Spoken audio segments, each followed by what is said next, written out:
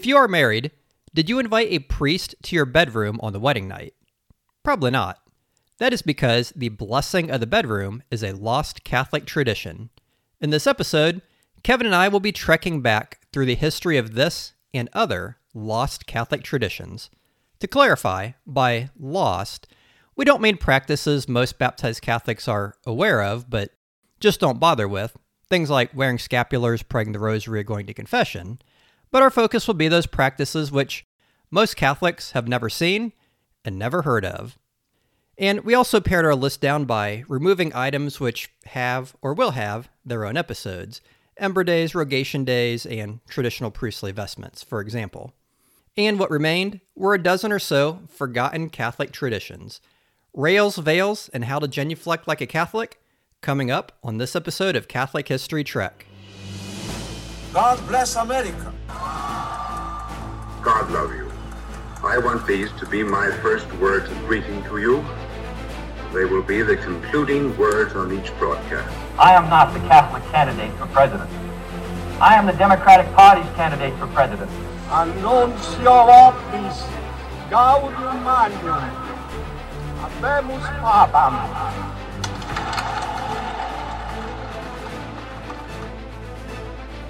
You've embarked on a Catholic history trek.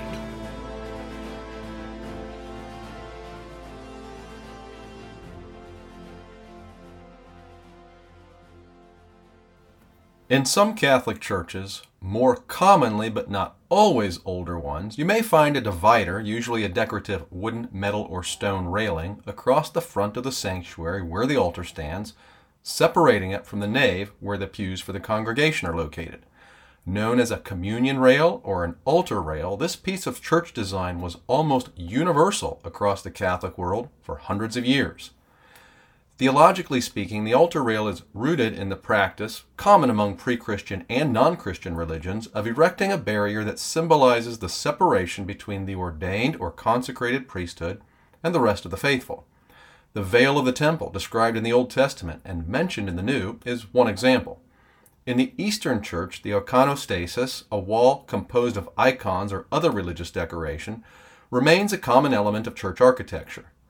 In the West, the rood screen developed as a similar element. It generally stretched from floor to ceiling, or nearly so, completely separating visually the body of the church from the altar.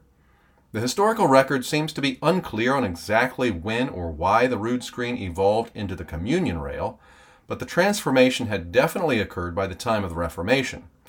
There's a theory that the railings had a primarily practical purpose in the Middle Ages when the culture of church attendance was a bit less formal, and they supposedly functioned to keep dogs and other beasts out of the sanctuary. But I'm not sure how sound that theory is, and I don't think Scott puts a lot of stock in it either. There are many references to the rail being required in Catholic churches during the Tridentine period, that is, after the Council of Trent, though I've been unable to locate a specific directive to that effect. In any case, by that time the rail definitely served a practical liturgical function. Communicants knelt at the railing as a priest or priests moved back and forth distributing the body of Christ. Whatever the historical origins and development, there's no question that by the 19th century the railing was ubiquitous in the Catholic churches, being erected at breakneck pace across the United States. More often than not, they were marvelous works of art, featuring ornate wood carving, iron or stone work, and elegant painting. Communion rails disappeared from churches in many places, including the U.S., following the liturgical reforms of the Second Vatican Council. In many cases, the removal was part of a larger process of renovation. Some critics have described it as recovation, that was arguably intended to bring churches more into line with the new liturgy, or alternatively, to bring churches more into line with a vaguer spirit of Vatican II by eliminating elements associated with traditional art, architecture, and notions of reverence and devotion. It can be difficult to disentangle those two elements. The important thing to note here is that even under the new liturgical norms, there is no obstacle to communion rails. There's no mention of them one way or the other in, for example, Sacrosanctum Concilium, the Second Vatican Council's document on the liturgy, the General Instruction of the Roman Missal, the Germ, or the U.S. Bishop's Instructions on Church Design, built of living stones. So they are neither mandated nor forbidden. Their installation and use are at the discretion of the local pastor or parish community. In this situation, there are some indications that the communion rail is actually making a comeback, as original or replacement railings are restored in churches that lost them, and even some new constructions feature them. The churching of women was a pious custom dating to the early church, in which a mother would present herself in a church soon after childbirth to render thanks to God and to obtain a blessing and the graces necessary to raise a godly child. Although the exact origin of churching is unknown, it is likely derived from the Feast of the Purification. That would be when the Blessed Virgin Mary came to the temple to be purified in accordance with the Mosaic Law. In ages past, when maternal mortality was substantially higher than it is today, a safe and healthy delivery was quite noteworthy, and the blessings associated with churching were intended for the mother. Therefore, while it was not necessary to bring the child was often brought along. The requirements for the rite were that the mother had to be a Catholic woman, validly married, and had not allowed the child to be baptized outside of the Catholic Church. The blessing was only imparted in a church, hence the name churching. The churching of women fell out of favor among Protestants shortly after they broke away from union with Rome, although the Anglicans retained it for a while. Among Catholics, this tradition lasted into the early 20th century, although its prevalence was fading. The Second Plenary Council of Baltimore, held in 1866, insisted upon restoring this custom, which was then already fading out of use, and it prohibited churching to take place where Mass was not celebrated. In the 1890s, the Congregation of Sacred Rites weighed in, commanding that a parish priest must perform the blessing if asked to do so, and even if the child was stillborn or died before it could be baptized, churching could still be permitted. The rite consisted of the mother kneeling in the vestibule with a lit candle, the priest sprinkling her with holy water, the priest then recounting part of Psalm 23 and then another line before they proceeded to the altar where she knelt, and at the altar, the priest would recite a prayer and again sprinkle the mother with holy water, and then concluded the churching with a blessing. I'm not sure exactly when the churching of women became a forgotten tradition, but it seems to have likely happened sometime in the early or mid-20th century. When you're kneeling at the altar rail, you are in a position of reverence already. The Catholic tradition also encourages acts of reverence toward Jesus present in the Eucharist at other times, such as entering and exiting church. Genuflection is one such act. From the Latin genuflectare, knee bending, a genuflection involves bringing one or both knees all the way to the ground while keeping the rest of the body upright. The normative position of prayer in Judaism seems to have been standing, but there are references in the Old Testament to kneeling as a sign of penance or on occasions of special solemnity. The Gospel of Luke says that Jesus knelt to pray during the agony in the garden, and there are several references in Acts to the leaders of the early church kneeling to pray. From then on, kneeling became closely associated throughout the Christian world with praying, reverence, and penance. Genuflection, that is, a separate act as a sign of reverence toward the Eucharist, is a distinct matter. According to the Catholic Encyclopedia, there's no documentary evidence for its use until the late Middle Ages, which doesn't mean that it wasn't practiced before then. In the 16th century, so we're talking about the post-Reformation period, genuflection was integrated into the Latin liturgy. The priest was instructed to genuflect before and after the consecration, for example, and all participants genuflected at the Et incarnatus est passage during the Creed, and in the last Gospel read at the end of Mass, the phrase near the beginning of the Gospel of John that says the Word was made flesh. The practice of double genuflection, bending both knees to the ground, developed as a special sign of reverence. Prior to Vatican II, liturgical rules specified the bending of both knees before the Blessed Sacrament when it was exposed, as during formal adoration, while single genuflection was a sign of reverence to the Blessed Sacrament enclosed in the tabernacle or upon the altar during Mass. Genuflection was also called for in veneration of the cross on Good Friday, the cross being understood as a representation of Christ himself, though the body of Christ was absent from the church during the interval from Good Friday to Easter. A closely related gesture is bowing. There are two forms of the bow, the simple and the profound. The simple bow is what you might describe as a reverent nod of the head. A common tradition rooted in the liturgy was to bow one's head at the name of Jesus or at the names of the Trinity announced together, Father, Son, and Holy Spirit, also at the name of Mary, and during Mass for the names of saints being commemorated. A profound bow is a bending from the waist and lowering one's head. Its main usage is as an act of reverence toward the altar, but it is also appropriate in other instances, such as during the incensing rite at Mass. Genuflection and bowing are not lost traditions in the sense that they've disappeared, but some of the distinctions and specific usages have fallen away. I'm not sure how widespread double genuflection is, though I did learn it in my post-Vatican II upbringing in a typical parish. As a formal matter, however, the liturgical norms applying in most parts of the world, including the U.S., no longer mention the double genuflection, so there is no official distinction. And the genuflection has been removed from parts of the liturgy, obviously, for example, the last Gospel, because that reading is no longer done in parishes other than those that use the extraordinary form or traditional Latin Mass. However, the priestly genuflection after consecration is retained in the new rite, and even the incarnation genuflection survives in a more limited way. On the feasts of the Incarnation, the Annunciation, and Christmas, all genuflect during the recitation of the Nicene Creed when the line, "And the Word was made flesh," is spoken. On other days, the ministers and faithful are to make a profound bow at those words.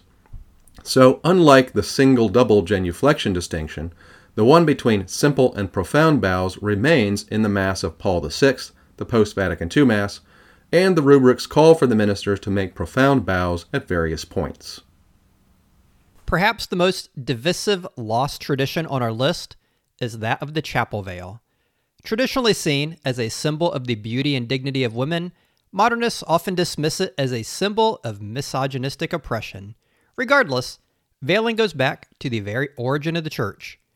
We can find St. Paul very clearly teaching it in the 11th chapter of his first letter to the Corinthians, where St. Paul teaches, "The head of every man is Christ, the head of every woman is man." He further adds, "Every man praying or prophesying with his head covered is disgraced, but every woman doing the same with her head uncovered is disgraced," which is as bad as if her head were shaven. And St. Paul includes, "Man is the image and glory of God. Woman is the image and glory of man." St. Paul's teaching to the Corinthians was echoed in his letter to the Ephesians when he wrote, "The husband is the head of the wife, and husbands are to love their wives as Christ loved the church." For St. Paul, the natural hierarchy established by God is reflected by a woman veiled in church, and to remove the veil was to reject God's divine order and revelation. St. Paul was not an extremist in this theological view, but we see that veiling was the common practice in the early church.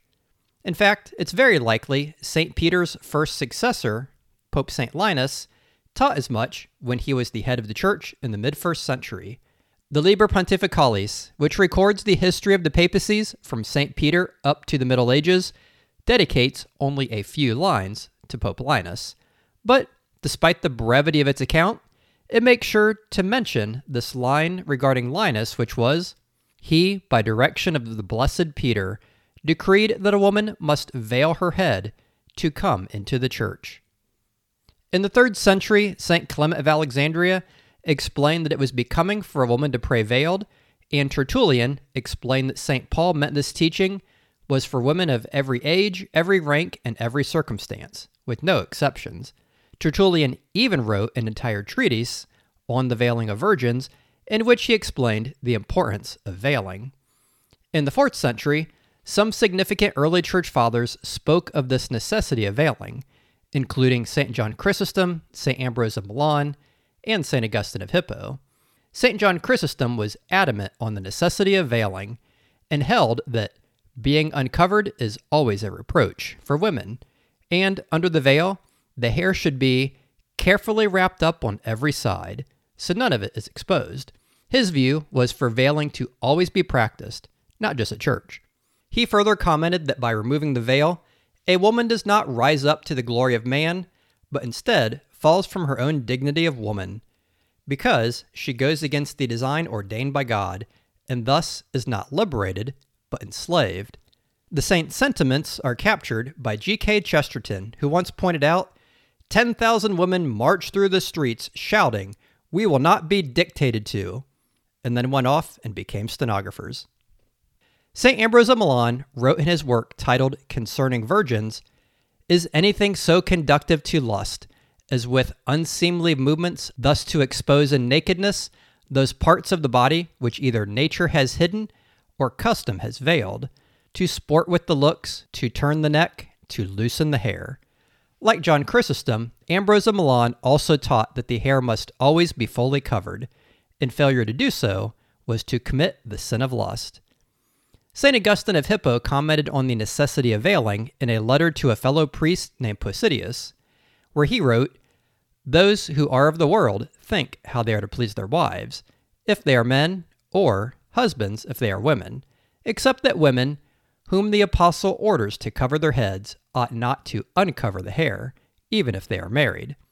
In his treatise on holy virginity, Augustine addressed the abuse of women who veiled, but either intentionally allowed the hair to show around the edges of the veil, or wore veils so thin that the hair showed through. He considered these as abuses against chastity and modesty. Augustine was so adamant that women should always veil that he described the removal of the veil with the Latin word nudare, basically equating unveiling with the immodesty of nakedness. Which is why it's kind of funny when movies about St. Augustine show St. Monica and the other Christian women either unveiled or partially veiled, because these movie makers clearly did not know St. Augustine that well. In a work attributed to Ambrosiaster, it is explained that the church's tradition was to veil, but since the Corinthians were ignoring it, St. Paul wrote his epistle to the Corinthians to correct them in their error. As an aside, the comments by these early church fathers illustrate the drastic loss in modesty from their time to now. Today, the veiled women at Latin Masses are arguably the most modestly dressed group among all Catholic and Protestant women, but the beautiful lacy veils they often wear, which can be seen through and which don't cover all the hair, would have been branded by these early Christians as immodestly insufficient.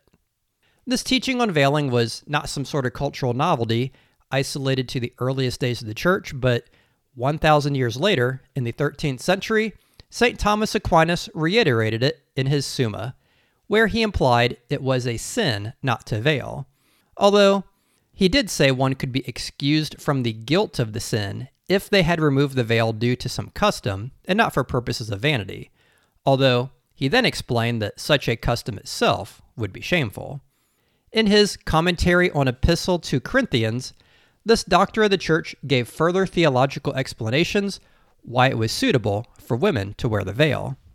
Up through the Middle Ages, women continued to cover their hair, both at Mass and in public. But art from the Renaissance begins to show these coverings becoming smaller, less about modesty and more about decoration, at least among some of the women during that era. The Mona Lisa, for example, portrays a woman wearing a veil, but a very sheer black veil through which her hair can be easily seen. Likely prompted by this change in the culture, the 16th century saint Charles Borromeo frequently said, "Women who are not thus veiled should be refused admittance into the church." What followed the Renaissance was the so-called Age of Reason, which separated reason from faith. It was an age of moral darkness in which God and Christian influence began to be separated from many aspects of life. And while many women still followed the age-old traditions of Christian modesty, we begin to find evidence in the art of the time of some women abandoning their head coverings altogether.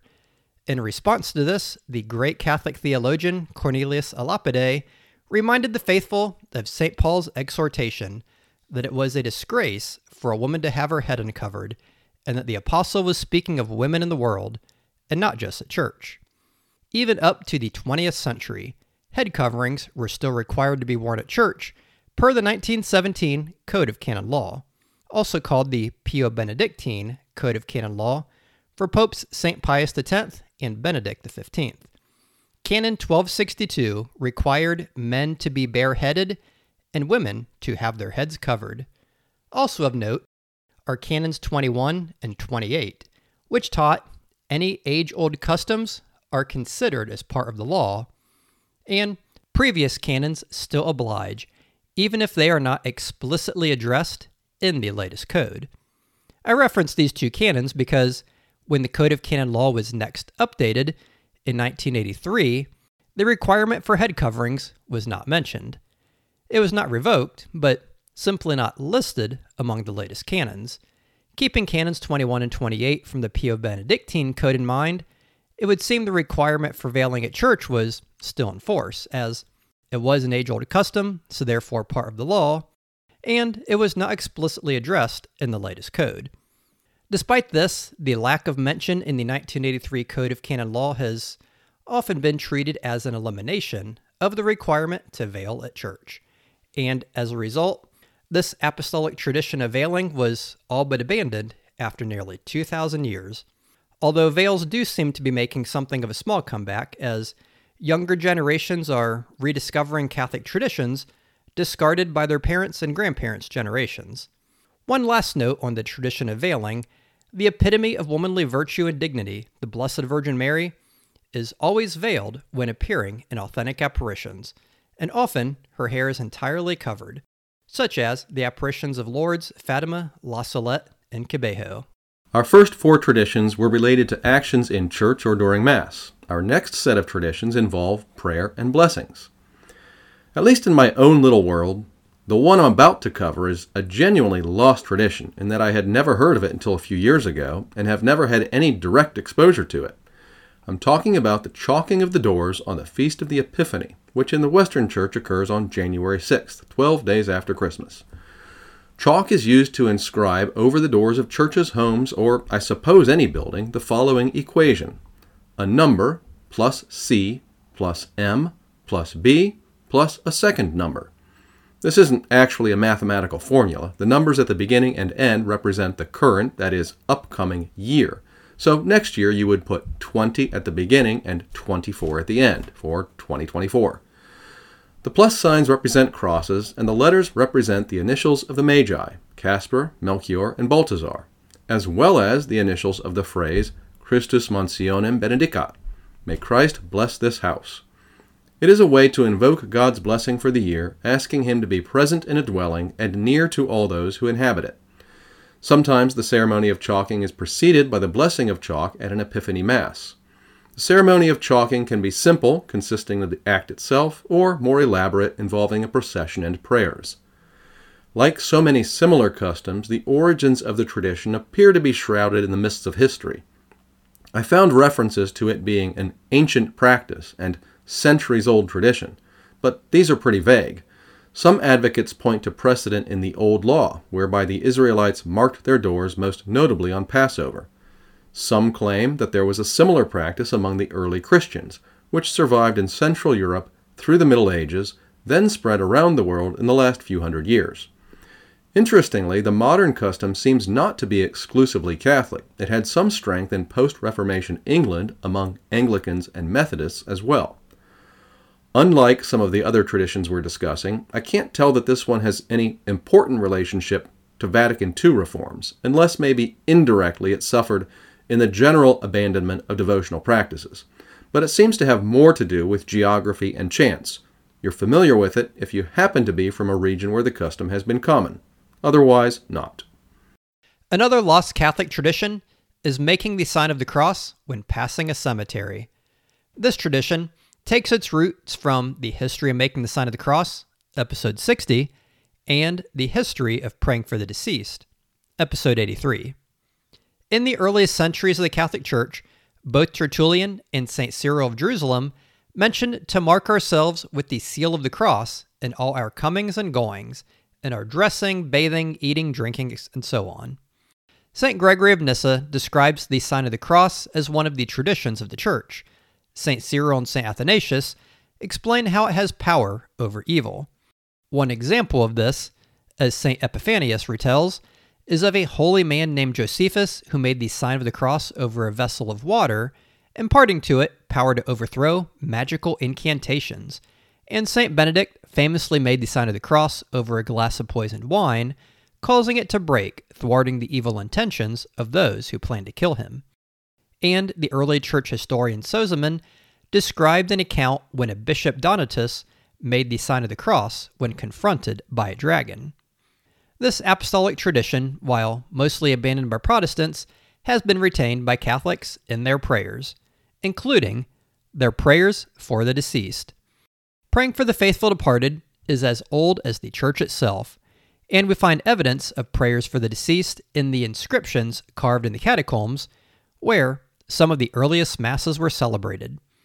And the Apostolic Constitutions mentions a prayer for the departed, which begins, "Let us pray for our brethren that are at rest in Christ, that God, the lover of mankind, who has received his soul, may forgive him every sin." Seeking the forgiveness or atonement for sins is a common theme of prayers for the deceased, especially considering, as St. John the Evangelist points out in the Apocalypse, that nothing unclean or defiled shall be found in heaven. The Gospel of Matthew alludes to the possibility of sins being expiated or atoned for in the world to come, and St. Paul speaks of a consuming fire which causes suffering but through which one is saved, a fire Catholics call purgatory. The Gospels of Luke and Matthew both tell of Jesus teaching to be reconciled before seeing the judge, for he will cast you into prison until you pay the very last penny. St. Jerome and St. Augustine both called this penny the smallest earthly sins, which would make this prison, purgatory, where one pays the last penny and has every stain of sin remitted which has not yet been atoned for. In the Baltimore Catechism, number 3, questions 1378 through 1385 explain the particular judgment and purgatory. In this catechesis, it is found how the faithful on earth can help the souls in purgatory by their prayers, fasts, alms, and deeds. When Catholics used to make the sign of the cross when passing a cemetery, it was often accompanied with a small prayer for the souls of the faithful departed, who are now having the stains of their sins expiated in purgatory. And even if not accompanied by a prayer, the sign of the cross itself is a prayer. And the simple act was a plea for God's mercy on the poor souls, both buried in that particular cemetery and in general. It's similar to how Catholics used to make the sign of the cross when an ambulance or fire truck raced by, for the souls for any who may have died in the emergency which prompted the rescue crews to respond. Praying for the poor souls at the place of their burial was a common practice which can be traced back to the origins of the church, when the earliest Christians would visit the catacombs to offer Mass and pray for these poor souls. But in our modern culture, polling shows the pronounced decline in the importance of religion in people's lives, and with this follows a decline in the belief in heaven and hell, and the belief in purgatory. This lack of faith, coupled with poor catechesis on the doctrine of purgatory for those who do believe, has resulted in the poor souls often left forgotten and neglected, even though the church has a whole month of November set aside for them. The next tradition is one very similar to the one Scott just covered, making the sign of the cross passing by the outside of a Catholic church. The idea here is, of course, similar to that described for genuflection earlier, a sign of reverence toward Jesus present in the tabernacle. Not being inside the building or in close proximity, we take the level of veneration down a notch so that a hand gesture rather than a genuflection is adequate. The usual sign of the cross made with the hand and arm is what I'm accustomed to, but some American Catholics also report learning the less demonstrative version of using the thumb alone and making a small cross on the forehead, like a priest during baptism, or as all do at the reading of the Gospel during Mass. Again, it's difficult to locate this particular custom in history. All I can say is it appears to be universal, reportedly common across the Church from the Americas to Europe to Asia. Anecdotally, it does appear to have been affected by Vatican II or its aftermath, because like other devotions it became less common, although it never completely disappeared. Today, salt is so common we dump 48 billion pounds of it on our roads in the United States every winter. Or, for the cooks listening to our episode, we dump 3.5 trillion teaspoons of it. But in the ancient world, salt was a precious commodity, so much so that the Latin word for salt, sal, became the root word for salarium, meaning salary. There's even a popular myth that Roman soldiers were paid in salt. While that's likely more fiction than fact, it does seem, at times, they may have received bonuses paid in salt. In his work, The Natural History, Pliny the Elder details Roman uses of salt, where he mentions, "Salt plays its part in the honors bestowed upon successful warfare. our word solarium is derived from salt. It is of high importance in our sacred rites, and no offering is ever made without being accompanied by a salted cake. The Romans were not the only ones to use salt in their sacred rites. In the book of Leviticus, the Israelites seasoned all the sacrifices offered to God with salt. And in the book of Ezekiel, this practice is echoed, saying the priests shall salt the animal sacrifices placed on the altar of the Lord. In Numbers and 2 Chronicles, we find mention of the Lord making a covenant of salt with Israel. Ezekiel also mentions that for their health, newborns were washed with water, swaddled with clouts, and salted with salt. And Job points out that nothing unsavory can be eaten without salt. In the second book of Kings, we find a rite very similar to the blessing of holy water, in which Elisha casts salt into pestilent water, removing any sterility and death from the water. Moving ahead to the New Testament, we find Jesus' famous line in the Gospel of Matthew, "You are the salt of the earth." Matthew, Mark, and Luke all record Jesus asking, "If salt loses its savor, with what can it be seasoned?" The early Christians used this analogy of salt. St. Paul exhorted one's speech to be seasoned with salt, that they may know how to answer every man. St. Jerome claimed the whole human race was seasoned by the apostles, and St. Hilary claimed they were salters because by their preaching they preserved bodies for eternity. St. John Chrysostom said the task of the apostles was to be the salt, to keep men from returning to corruption after the power of Christ had freed them. Chrysostom also added that as the salt of the earth, we are not to flatter men, but we are to be rough and biting as salt. Basically, we're called to teach hard truths and not peddle soft lies. While the use of salt can be traced back to the prophet Elisha and the Holocaust offerings to God, the use of blessed salt as a sacramental seems to go back to apostolic times. And of this salt, there's basically two types of liturgical salt, baptismal and blessed. Baptismal salt was sanctified by prayers and exorcisms and was administered to catechumens before entering the church for baptism. The Third Council of Carthage implies it was administered to them several times a year. In his commentary on the local synod of 318 in Bithynia, the 17th century French scholar Justellus references salt being given with milk and honey to these baptized catechumens. The use of salt is also confirmed by St. Augustine, John the Deacon, and St. Isidore of Seville. The other salt is blessed salt, which is exercised and blessed in the use of making holy water. According to the 1895 Roman Pontifical, basically a large book which contains all the ceremonies and blessings reserved for the pontiff, bishop, or abbot, the use of blessed salt is found in laying the foundation stone of a church, consecrating a church, and consecrating an altar. For an altar, the blessing includes St. Paul's, "Let your speech always be seasoned with salt," while the blessing for the church and her cornerstone reference Elisha's healing of the sterile waters, and includes the pontiff throwing salt into the water, just as the prophet did. It's said this use of salt for consecrating a church can be found at least as far back as the 10th century Gregorian sacramentary.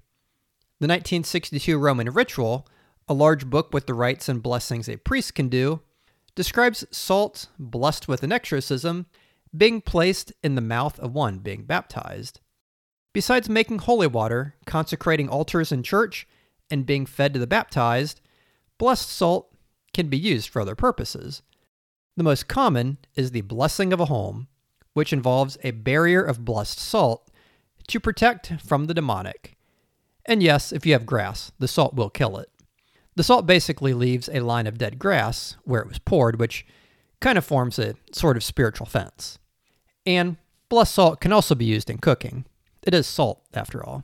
And while not officially forgotten, the use of blessed, exorcised salt has certainly waned in popularity, with few Catholics even knowing it's a thing.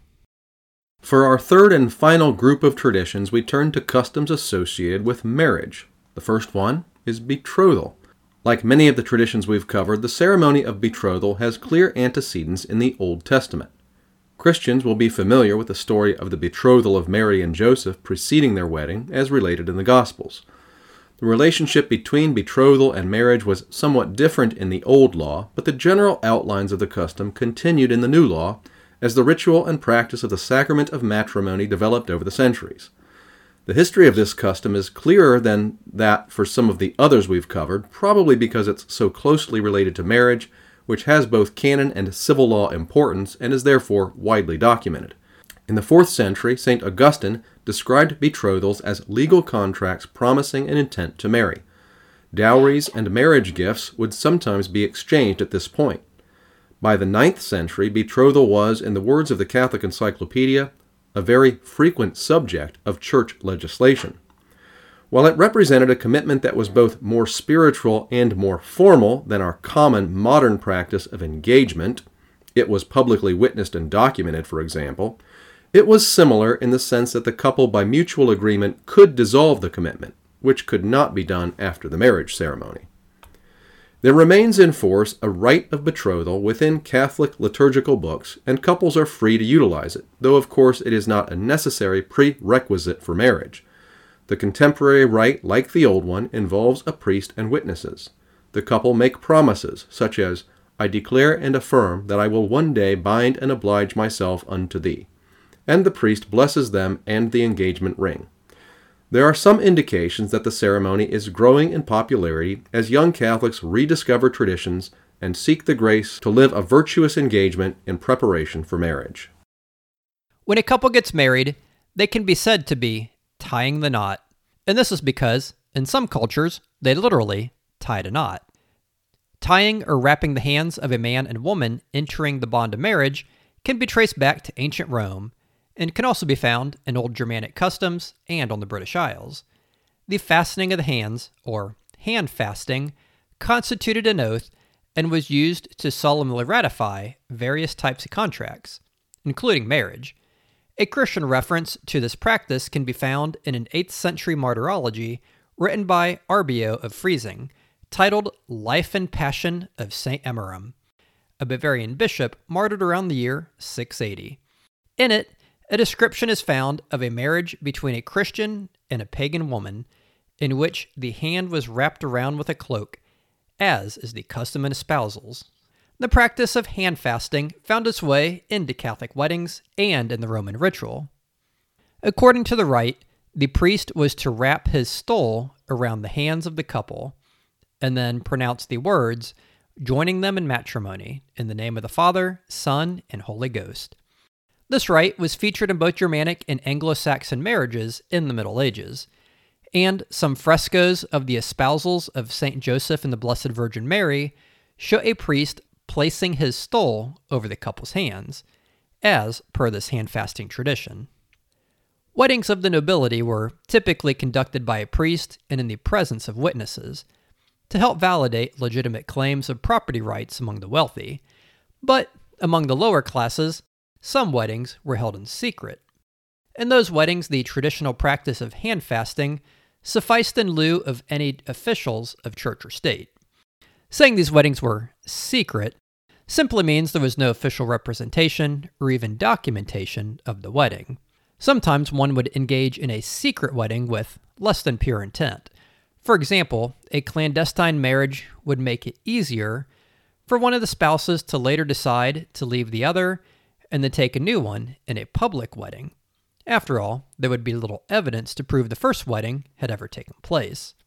To combat this abuse, the Fourth Lateran Council, held in 1215, forbid clandestine marriages. It also decreed marriages must be publicly announced in churches beforehand, which would allow for any lawful impediments to be raised before the marriage took place. 3 centuries later, the 24th session of the Council of Trent declared that while freely contracted clandestine marriages are valid, they are prohibited, and anyone abandoning their spouse of a secret marriage to then take a new spouse in a public marriage would be living in mortal sin. Of course, now there are some in the church who want to pretend abandoning a spouse and taking a new one is no longer sinful, and are advocating for them to receive the Eucharist while in the state of mortal sin, but I digress.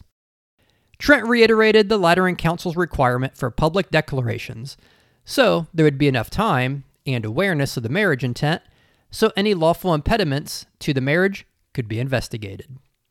The parish priest was to publicly announce the banns of matrimony in the church on 3 separate occasions before the marriage, and when it was celebrated, it had to be in the presence of the priest and at least a couple witnesses.